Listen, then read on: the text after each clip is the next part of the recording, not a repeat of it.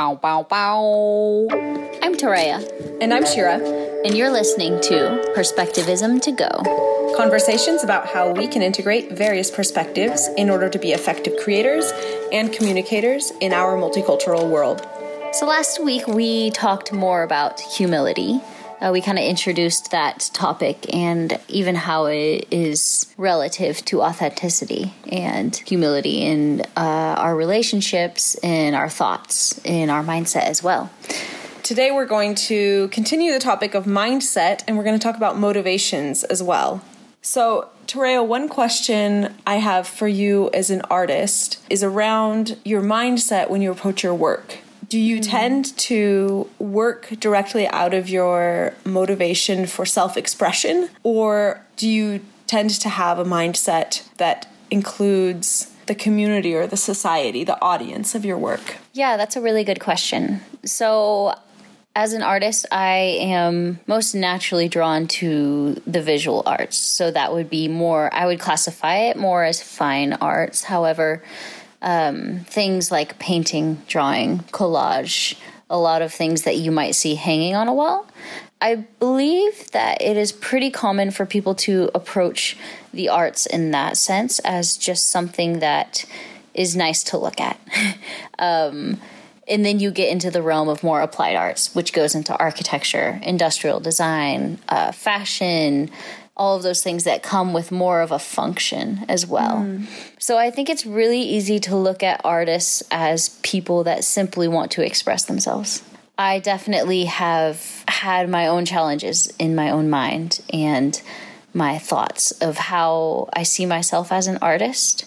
And it really is something that's so close to my identity, honestly. Just how it really is almost like a lens through which I view the world and the people around me. But there is definitely a place for self-expression in your art. And I think that it's a really wonderful way to understand yourself because it communicates and it releases an aspect of your emotions and the happenings of the interpersonal side and your interpersonal communication. So by that, I mean how you speak to yourself, actually what thoughts you have about yourself or about other things, but in relation to yourself. So in your process, when you approach a new project or a piece of fine art, does the motivation for you tend to be most of the time an inner feeling or experience that you want to express out onto the page? Or does this come just as often or even more often from your experiences with people and maybe wanting to produce something for them? Yeah, so I would say that I really feel the two inspirations almost equally.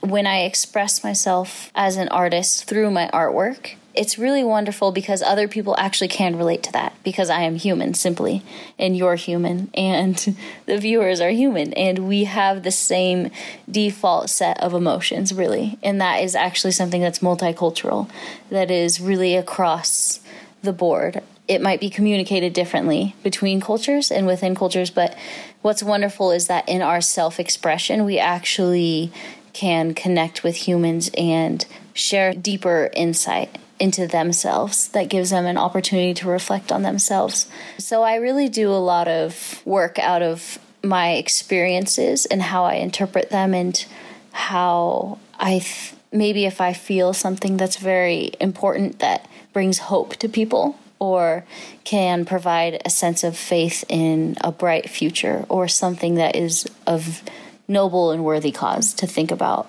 I find that oftentimes that really motivates me to share my experience artistically and visually, what I have dealt with in that season. It's interesting because, so in my research with entrepreneurs, I've really found that entrepreneurs go about building their ventures in a way that fulfills both this identity function based on what the entrepreneur needs to do to achieve congruence between their self-conceptualization or between their identity and their actions, but they also go about things in a way that fulfills this society function, which is based on what they think the society around them needs. So in the creative process of building a company, I really do see entrepreneurs wrestling. And it's not always wrestling, it's really more of there could be some tensions when there's a lack of alignment between the identity and the society. Yeah. But when things really are working out the best, what I see is this reinforcement, actually, between what we do to express our own identities and to let that out when it's aligned with what we want to do for society and what we believe society needs from us or could benefit from us. So it's interesting just to compare between, say, building the creative process of building a company and also the act of an individual artist putting together a piece of fine art. Yeah, I find that really interesting. I mean, it's very relatable to myself. Shira and I, yes, given we're pretty similar in the things that we're really motivated by. However, we actually function completely different. I think she's always surprised when I see something in a way she didn't, and vice versa. I'm always surprised with the insights and the questions she has and the way she comes to her conclusions about some things or seeks further meaning in things. However, I can really relate with the aspect of being motivated and seeing a need in other people, wanting to suddenly my desire as an artist actually starts to align with this need, whether it be a social need or a physical need or a communicative need in another people group or the culture. And I think that's where understanding the people comes into play. It's a really cool thing when we can, as artists or creatives or entrepreneurs, really people in any position, can use our own passions in alignment with our desire to serve and fill the gap maybe for people that could really benefit from our creations or our communication. I think this reflects one of the topics we've been talking about. When I approach the idea of creating art, I automatically think about what we call in entrepreneurship the product market fit. Mm-hmm. So what am I creating and how does it fit the needs or the desires of a market that's willing to pay for the product? Not only willing, but capable to pay.